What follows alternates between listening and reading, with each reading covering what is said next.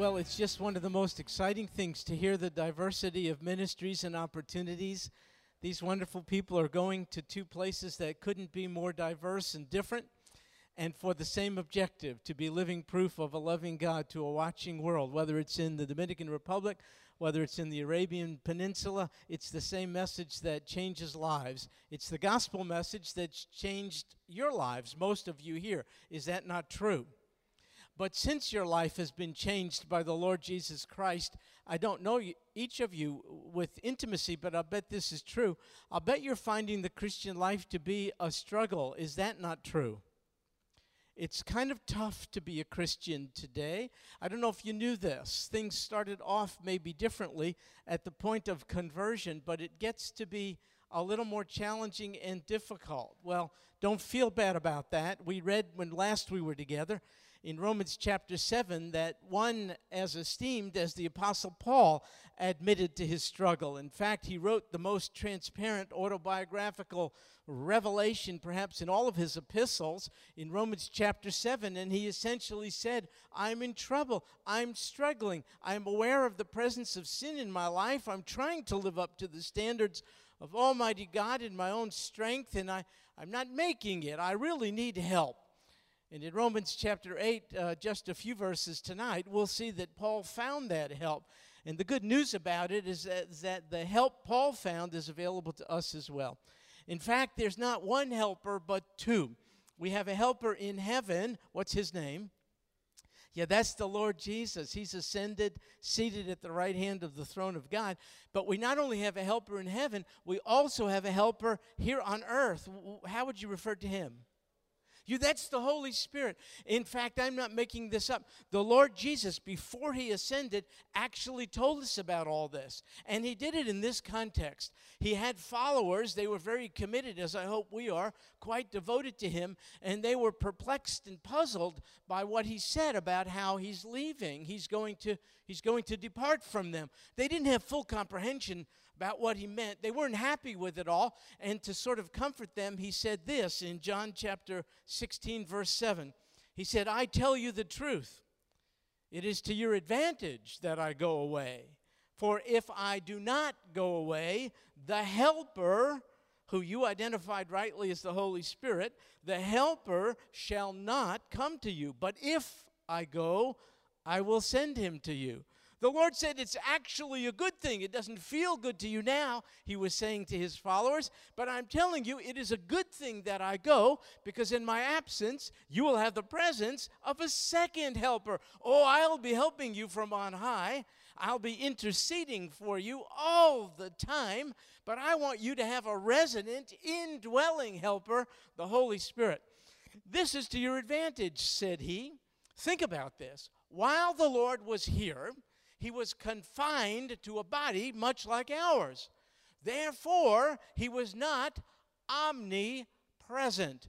Almighty God is omnipresent, but the Lord Jesus voluntarily set aside some of his divine prerogatives so as to reduce himself, so as to become enfleshed and identify with us. So wherever the Lord Jesus was during his earthly ministry, that's where he was, but nowhere else. When he was resurrected and ascended and sent the Holy Spirit, now the very presence of God is in every believer, in every place, at every time.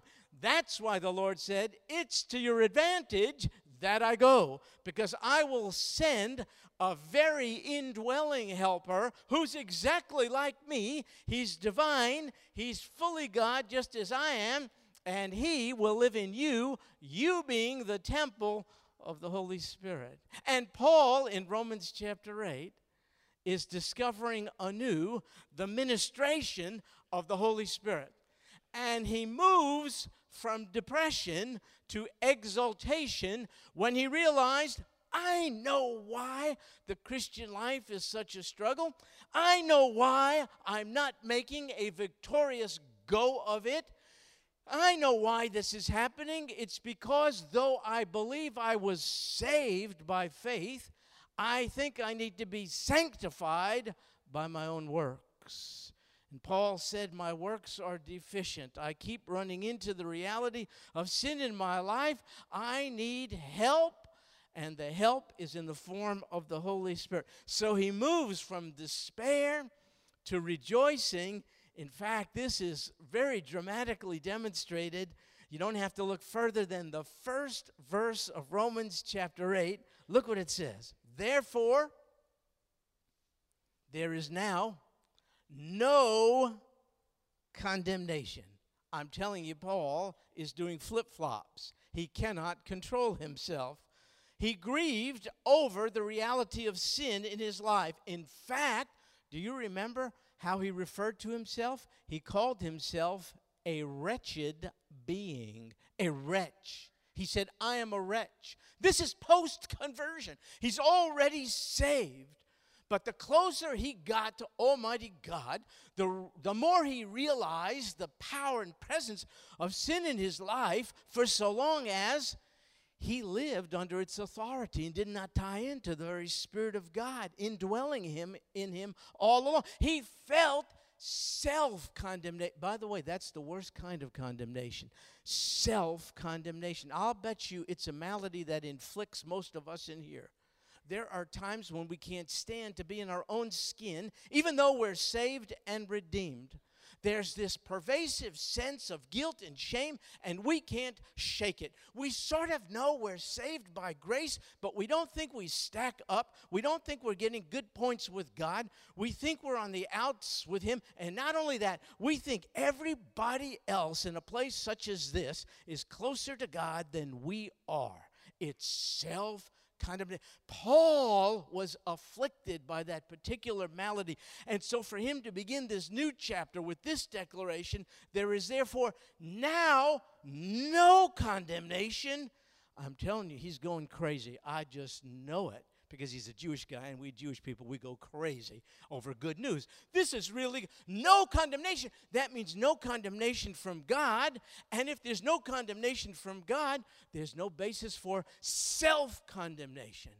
And so this one who concluded he was nothing but a wretch, who will set me free? Remember how he said that in chapter 7? When he discovered the freedom he had in Christ and the Lord's indwelling presence in his life, he said, there is therefore now no condemnation.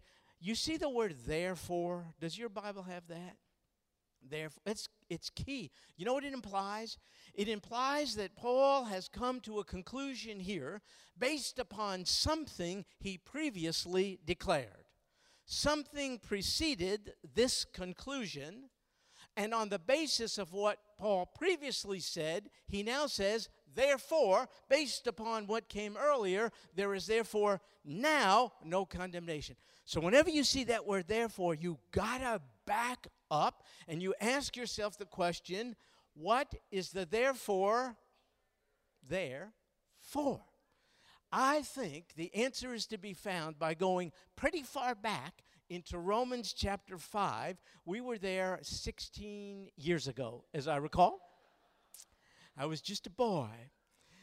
Romans chapter 5, verse 18, is one of the only other places in the entire New Testament that has the same word, condemnation, in it. And that's what gives me the clue that Paul is referring us back to Romans 5:18, which says, so then, as through one transgression, that's a reference to Adam's sin, Adam and Eve's sin in the Garden of Eden. So then, through one transgression, there resulted, here's the same word, condemnation. You see? The same word we're reading about in Romans 8:1 is introduced to us back in Romans 5:18. Through Adam's transgression, there resulted condemnation to all men. Even so, through one act of righteousness, whose act of righteousness was that? Christ. Through Adam's act of unrighteousness, condemnation. Through Christ's act of righteousness, Paul says, there resulted justification of life to all men. Based on that, I think he now rushes forward to Romans 8:1 and says, Therefore, based on the fact that what Christ did for us through one act of righteousness has obtained for us justification, a legal pronouncement of being acquitted and pardoned, therefore, there is now no condemnation. That's good news, isn't it? But not really, because it's not good news for everybody. It doesn't apply to everybody. It's only true, as the next phrase says, for those who are in Christ Jesus. So much for what's called universal salvation, which means ultimately we're all going to make it to heaven. It does not matter what kind of life we lived here. It does not matter if we lived life apart from the giver of life. He grades on a curve. He hasn't given us commandments. He's given us suggestions. Ultimately, everyone's getting to heaven because that's just the way God, that seems to fly in the face of this precondition. There is therefore now no condemnation, but only for those who are in Christ Jesus. So here's the deal. For as long as you and I were in union with first man, Adam, we were condemned. So long as we were connected to Adam, we experienced condemnation. But now, by faith, since we have established a union with Christ, we are free from condemnation. Christ has become, for Christians, the sphere of safety for all who are in union with him by faith. It's a sphere of safety from the wrath of God. Here's the deal. There's only two kinds of people in the world. Those who remain in union with Adam, those whose primary union is with Christ. That's what separates us. It's not black, white, male, female, rich, poor, Jew, or Gentile. I know we divide along those lines, but God doesn't. There's two grand divisions in the human population. Those who are united with Adam, their inheritance is condemnation due to his sin, which we inherited. Or those who by faith are united with Christ, who are in Christ, and theirs by grace through faith is justification of life, no condemnation, which leads to this very, very important question. Who would you say you are united to? Who are you in union with? Is it Adam or, only two options, is it Adam or is it Christ Jesus? I hope it's not just hope. I prayed like the Dickens before tonight, that before tonight ends, not one person would leave here without being able with assurance to say, I am primarily connected, principally connected. I am connected with Christ Jesus. I used to trace my connection to Adam, first man, but now I trace my connection to second Adam. Why? Because through first Adam, I inherited his sin and the penalty, condemnation. But through second Adam, the Lord Jesus, I inherited his righteousness and the verdict of not guilty, free, and pardoned. My prayer is that before tonight is over, you would decide by faith to make your primary connection to the Lord Jesus, thus severing your hitherto primary union to Adam. The consequences of who you belong to are of eternal significance. It's really, really, really important that you be able to leave here tonight, head up, shoulders back, saying, I deserve condemnation. Nobody is saying I don't deserve it, but it will not befall me because it already befell the Lord Jesus. I accept him by faith. I am now in Christ, and by virtue of my union with him, I could say, as did Paul, therefore, there is now no condemnation for me, for now I, by faith, that means trust, am in Christ Jesus. I got to tell you something. All this is hard for us, even as Christians, to accept, that there is no condemnation from God for those of us who are in Christ Jesus. And I'll tell you why it's so hard. It's because we think our acceptance with God is based on our performance.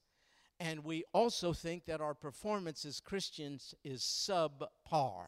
How many here feel like they pray enough, study the Bible enough, memorize Scripture enough, fast enough, share your faith enough, give enough, go enough? Oh my goodness. We're all weighted down with an awareness of our subpar performance.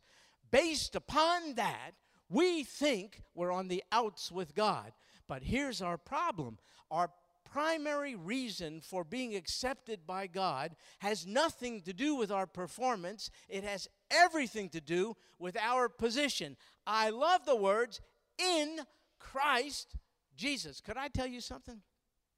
The most unfaithful Christian in the house tonight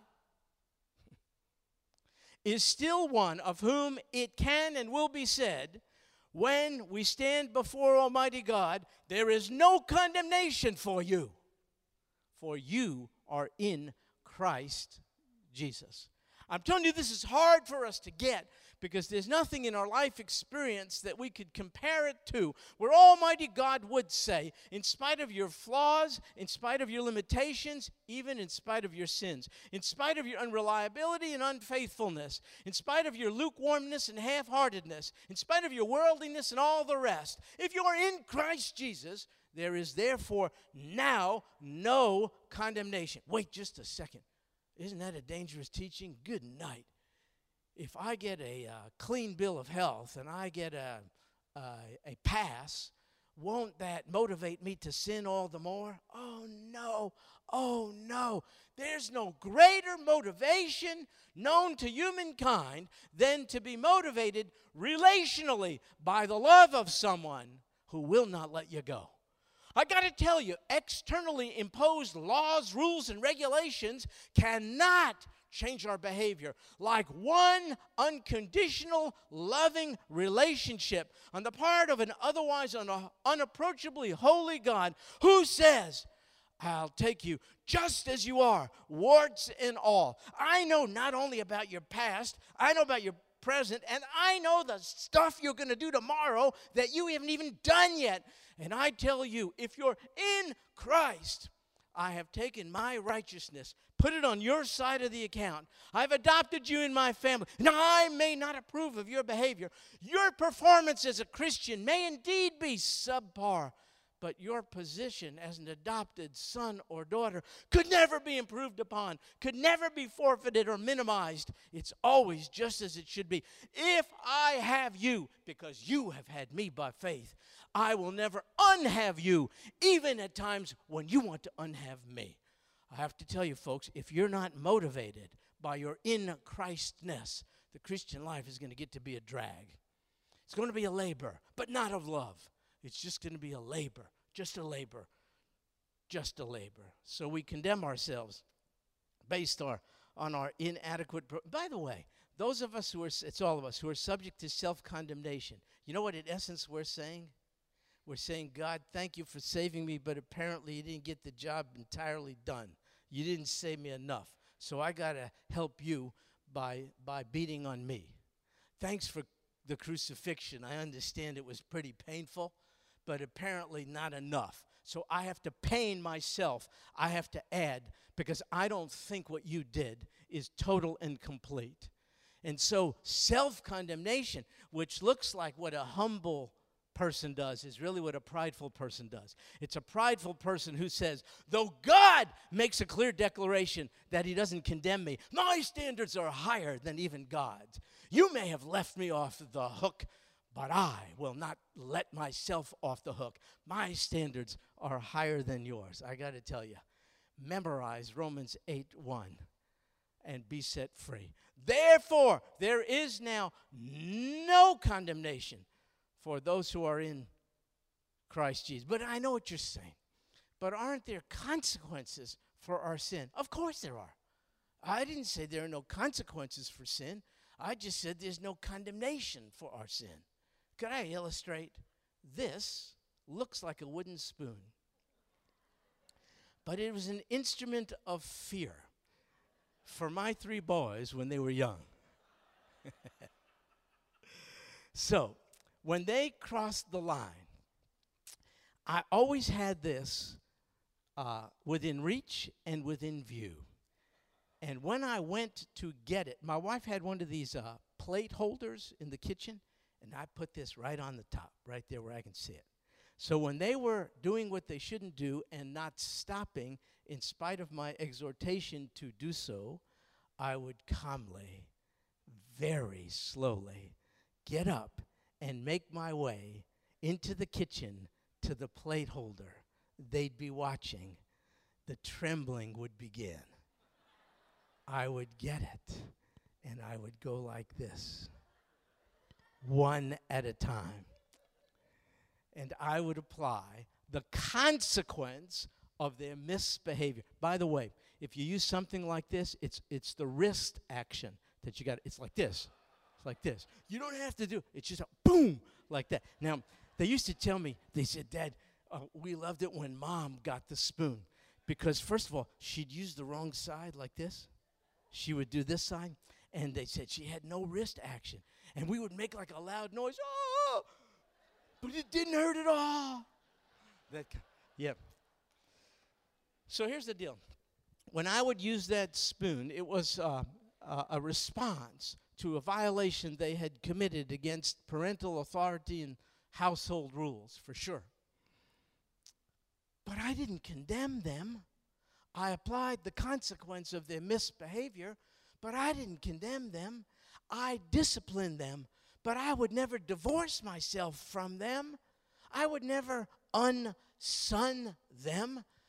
I would never undad myself as being their dad. Neither would you. Well, let's give God just a little bit more credit for crying out loud. If that's how we do our kids and grandkids, can't we permit him to do us that way? Of course there's a consequence for sin, but don't make it what it isn't. It's never that God says, I've had it up to here. I've had enough. You are no longer my son or daughter. You're no longer born anew. You're no longer adopted into my family. You're no longer an heir of salvation. You're no longer in union with me. You're no longer in Christ Jesus. Wait a second. If we are legitimately by faith in Christ Jesus, then God will no longer condemn us, then he will condemn his own son. That's what it means to be in Christ Jesus. The Lord Jesus was fully the recipient of our sin, condemned for it once and for all, never again. Therefore, to be in Christ Jesus is to be in the safest place on earth and in heaven, because the Father is finished judging the Son. He will not be the recipient of condemnation anymore. If I'm in Christ Jesus, neither will I be the recipient of condemnation. Consequence for wrongdoing? Of course. Most of us spend most of our lives, let's face it, trying to undo the consequences of sinful decisions, behaviors that we have engaged in. But don't make it more than it is. That never equates to God is through with us. Condemnation is never a consequence of sin if you're a Christian. We are in Christ, and Romans 8:1 says, there is therefore now no condemnation for those who are in Christ Jesus. But wait a minute. Shouldn't we feel guilty about sin? When we sin, shouldn't we feel guilty? The answer is sort of. I'll tell you what I mean. When we sin, yes, we ought to feel the guilt of a child disobeying a loving parent. But we should never feel the guilt of a criminal standing before a judge. Can you see the difference? Which is it for you? Absolutely. We should also feel bad, be disappointed, even feel guilt that we sinned against our Father who loves us as sons and daughters. But we should never feel the guilt of a criminal standing before a judge in a court of law. If that's you, you have not been fully gospelized. You've not been fully good newsed. You don't get Romans 8, verse 1. There is therefore now no condemnation for those who are in Christ Jesus. So the guilt a son or daughter of God should experience, we can call it relational guilt, but not legal guilt.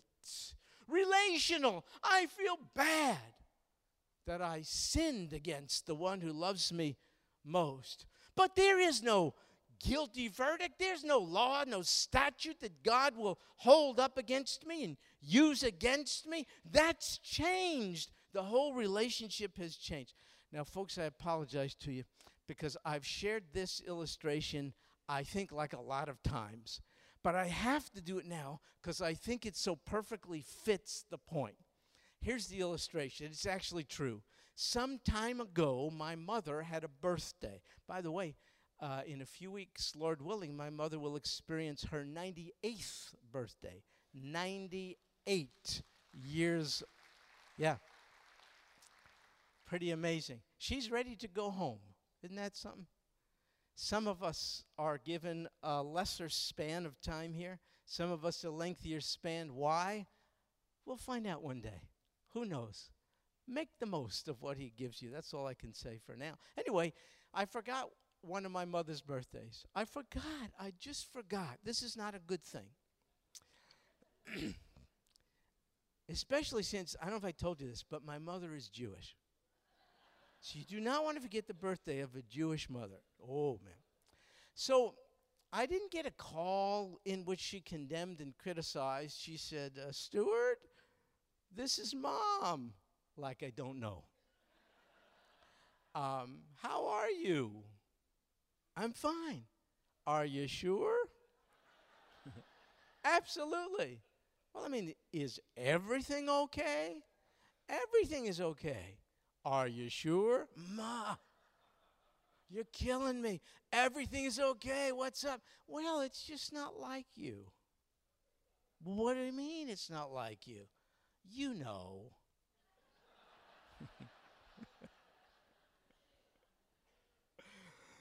I don't know. Well, you know, I had a little thing the other day called a birthday.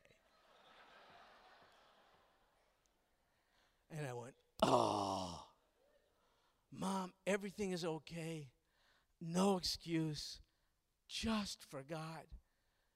I feel terrible. Happy belated birthday.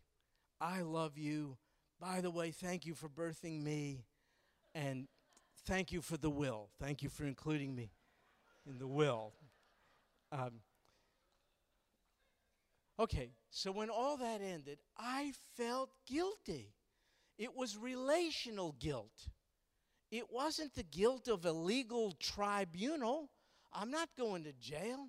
I'm not convicted of anything.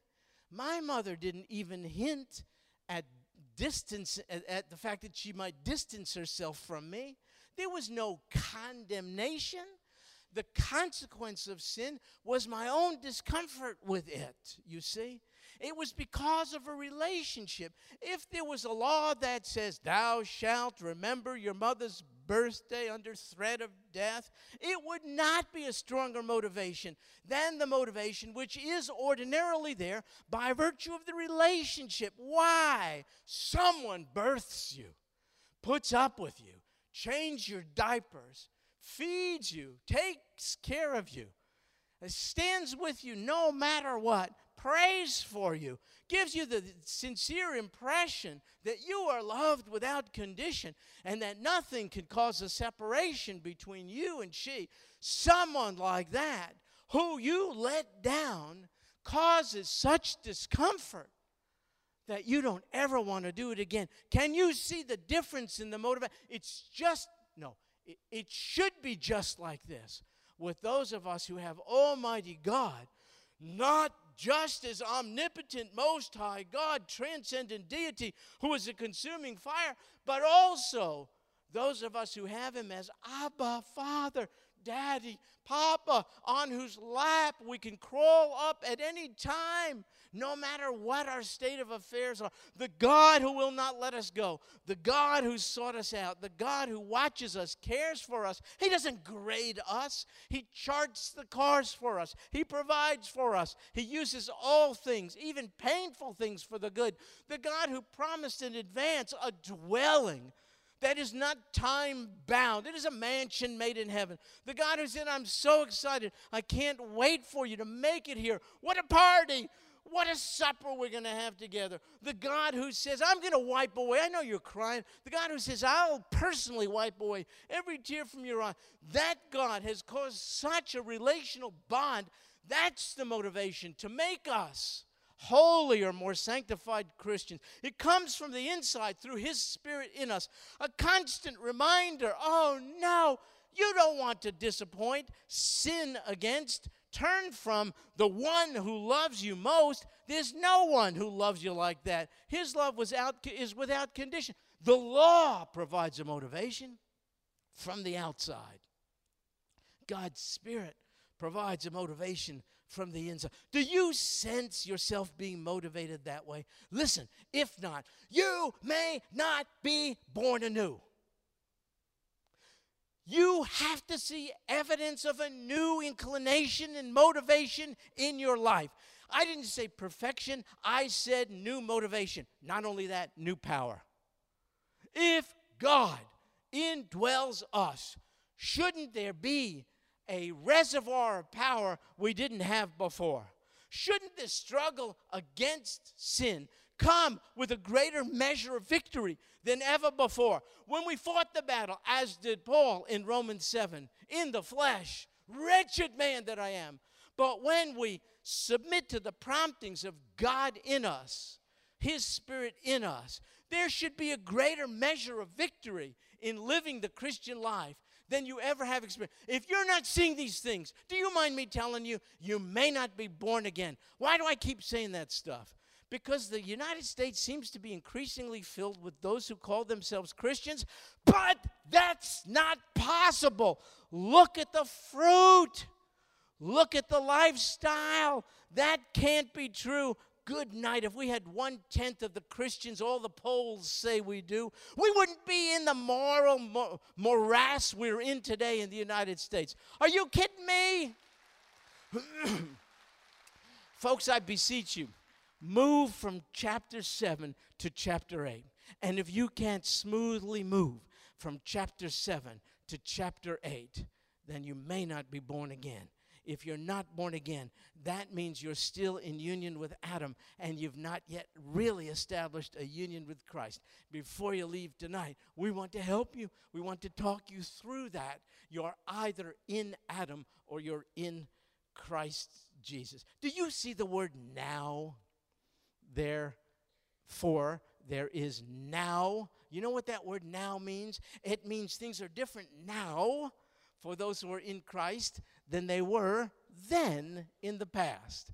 You and I have had a past, but now we have a now. And regardless of the past, spotted though it may be, there has to be a line of demarcation between what was and now is. If you don't see that line of demarcation, you may not have crossed it by faith. You may not be a born-again believer. If you don't sense a difference in your life brought about by the Holy Spirit in your life, it could be that the Holy Spirit is not in your life, for crying out loud. Therefore, if anyone is, here's the phrase again, in Christ, he is what kind of a creation? New. The old things have passed away. New things have come. If you can't give me your top 10 list of new things that have come about since you accepted Christ, then you need to talk to somebody. Now I'm messing around with top 10. Give me one. One Spirit-produced new thing in your life, and that's all the assurance you need of the Holy Spirit's presence in your life. But if you can't point to one, you may be coming to church, but you may not be in Christ Jesus. I've got to tell you something. That word now ought to bring us great relief, especially when we sin. We sin. We're on the outs with God, we think. We lose sight of the totality of Christ's finished work on the cross. Since God is angry with us, I suppose we should distance ourselves from him. Nobody wants to hang around with someone who you perceive not to like you. If you think God doesn't like you, you don't want to spend time with him. So you start drifting more and more away from. But the word now ought to give great comfort soon after you and I sin. Now things are different. Now there is no condemnation for those who are in Christ Jesus. Are you in Adam or are you in Christ Jesus? Could I tell you something? For those who are in Adam, their judgment day is before them. For those who are in Christ Jesus, your judgment day is past. It already took place when he was judged for sin. Everyone is accountable to God. For those apart from Christ, judgment day awaits. For those in Christ, judgment day is past history. By the way, the word condemn in Greek, that's what this was written in Greek, is 2 words.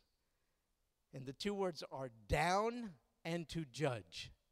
To judge down. That's what condemn means, to judge down. It was used with reference to the Roman emperor. Prisoners would be brought before him. He'd sit up on a big old seat of judgment. The judgment seat. He'd hear their pleas and their cases. He would either judge them up, that means they're acquitted, or he would judge them down. That means they are condemned. Could I tell you something? If you put your trust in Jesus as your Savior, the Almighty Judge, his Father, will never judge you down. Why? Because the Father's judgment is not going to come down upon those who've accepted his Son, because his judgment has already come down upon his Son for those who have sinned but are now in Christ Jesus. But wait. I keep saying but wait, because I'm anticipating all of the objections you may have to what I'm saying. And this will save you sending emails and me having to read them. So some might be saying, but you're way off base, Stuart, because it is true that Christians are going to stand before the judgment seat of Christ to be judged. You are correct. But they will not ever be judged with respect to salvation.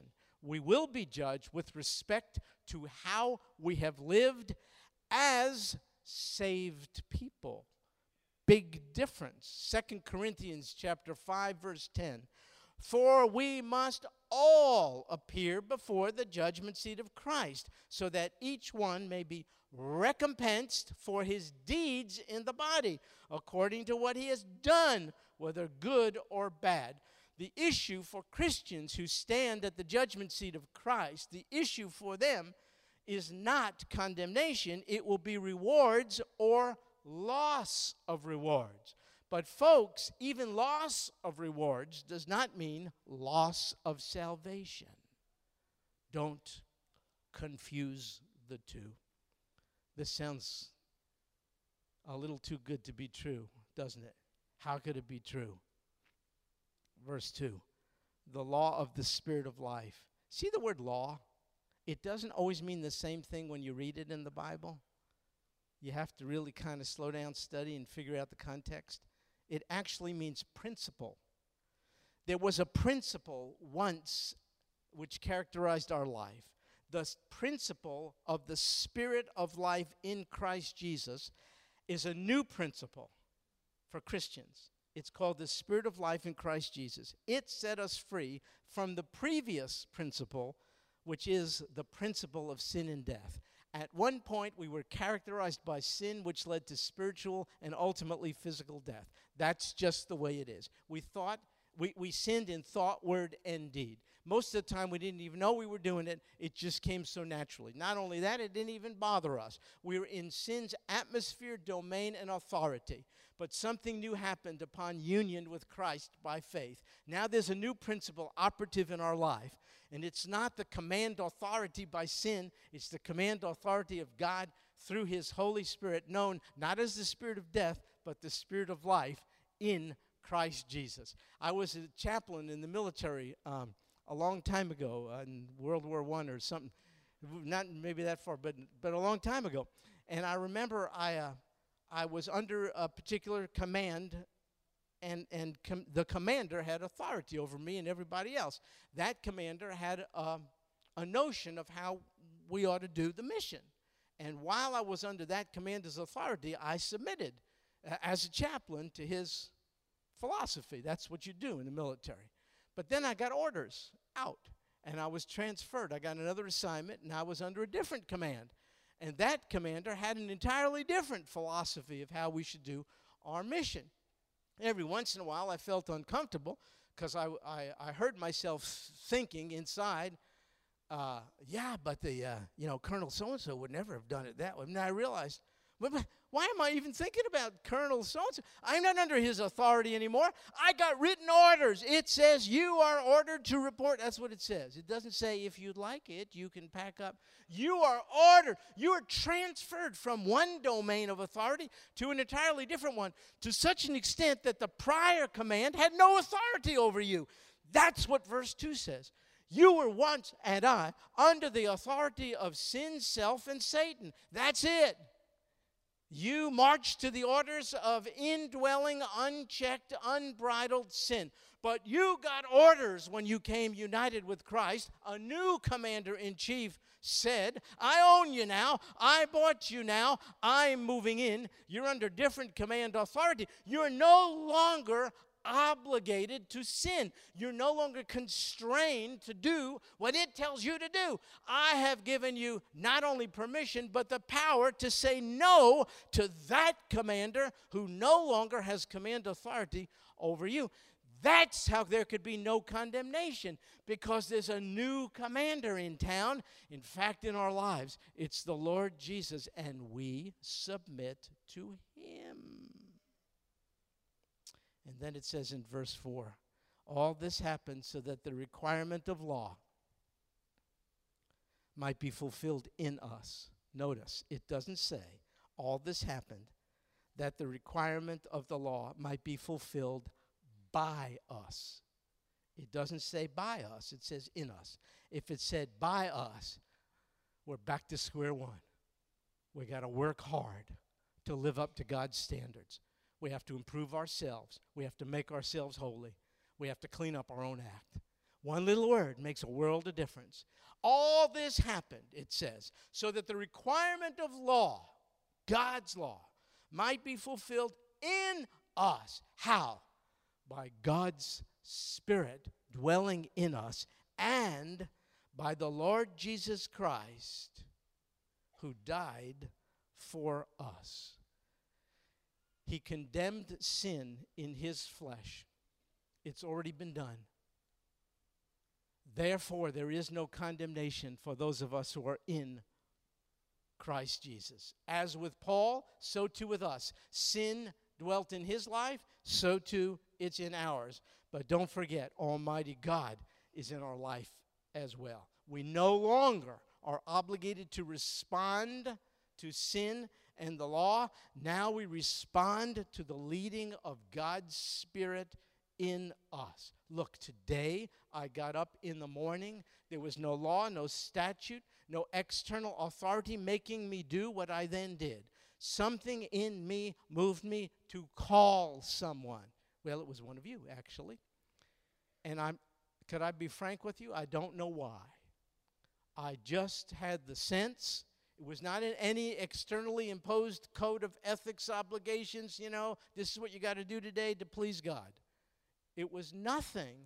It was a new command authority on the inside, kind of messed me up a little bit. I'm getting started, getting the day going. I got a million things to do. Got my do list. God, but I got something for you to do. I need you to call somebody. Now, I did not hear him audibly. I'll tell you why. I didn't have to. Because his Spirit in me was loud enough. Now, I had a choice. I could have quenched the Spirit. That means you don't comply. And on this particular day, I decided to comply. And I made the call, and I can't tell you what happened, but I knew when it was over, holy Toledo, that was a God thing. That was a right-on-time God smacking one of his kids around who was off and ready to go and work my agenda for the day and saying, but I got an agenda for you.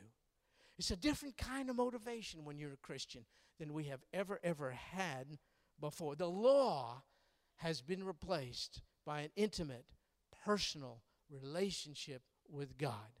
Now we follow the proddings of His Spirit in us. It's entirely different. Listen, I close with this. There was an ancient king, an Iranian king, Jaleh. Did I get it right? Iranian king. Persian king, okay, sorry. Big deal. Okay, Persian. There's a Persian king named Xerxes. Did I get that right? No, not even that. Okay. His name was Fred. In English, it's Fred. And remember, so Xerxes was coming back from Greece on a military campaign. He got on a ship with his troops and subjects. They're going back to Iran after the thing in Greece. But they ran into a fierce storm. This is a true story. They ran into a fierce storm at sea. The ship captain goes to the king. He's a little nervous. He says to the king, we're in a heap of trouble. He said, we're going to go down unless we really dramatically lighten the load. Based on that, the king said this. It is on you, he said to his subjects, it is on you that my safety depends. Now let some of you show your regard for your king. They knew what he was asking them to do. Many threw themselves overboard. Could I tell you something? Your God, mine, if you're a Christian, will never say something like, my safety depends on you. Instead, he has demonstrated, your safety depends on me. And our God will never say, I need you to throw yourself overboard for me. Instead, he's actively and intensely involved in trying to persuade us. He's already gone overboard to rescue us. It's entirely different. The only legitimate biblical motivation is to obey God as a thank you for going overboard in loving the most unlovely people on earth, you and me. Look in the mirror. Corrupted by sin. And yet God sacrificed himself to redeem one such as us. The only proper motivation, this is not my words, it says this, for the love of Christ, that means his love towards us. For the love of Christ constrains us. It's not the law of God anymore. It's not the law of the land. No, that's not what constrains us. It's the love of Christ. It's been birthed in us by virtue of new birth. It's been birthed in us by virtue of the presence of God's very Spirit in us. The only proper motivation for doing what God is pleased with, what he wants us to do, is to say, thank you, God. Thank you for going overboard for me. Listen, my fellow brothers and sisters, may you and I find the proper motivation for doing what God wants us to do in this increasingly desperate and unsettling world. May people out there see what motivates us in here. It's not some code of ethics. It's not some religious behavior. It's not some mechanical robot like, yes, sir, no, sir. It's, oh, God, did I forget your birthday? I'll never do it again. I love you too much to let that happen again. That's the only legitimate motive for those who are in. Listen, I bet we memorized Romans 8, the first part, verse 1. Can you say it with me? Therefore, there is now no condemnation. For who? For those in Christ. Are you in Christ Jesus? Romans 8:1 is for you. Are you not in Christ Jesus? The connection center is for you. Go there. We'll pray. Go there. Let us help you get connected to Christ Jesus. Disconnected from Adam. Connection to Adam, condemnation. Connection to Christ Jesus, acquittal. Wouldn't you want to leave as a free, pardoned one? Enveloped now in a love relationship, not the law of God, the love of God, to such extent that he will never let you go. Join us in the next few minutes, please, in the Connection Center. Lord Jesus, how are we doing in understanding all these things? We're not so hot at it. You understand, Lord, it's new to us. We don't operate this way. We operate based on rewards and punishments and working and what we deserve, what we don't deserve, and all that. And you've really upset the apple cart. It is this thing called grace. That is just, you are not playing by the rules at all. You are not giving us what we deserve. You're giving us what we don't deserve. That's grace. It's mercy. And you understand, Lord, there's a learning curve for us. We got to grow into this. Romans 8 is tough to swallow.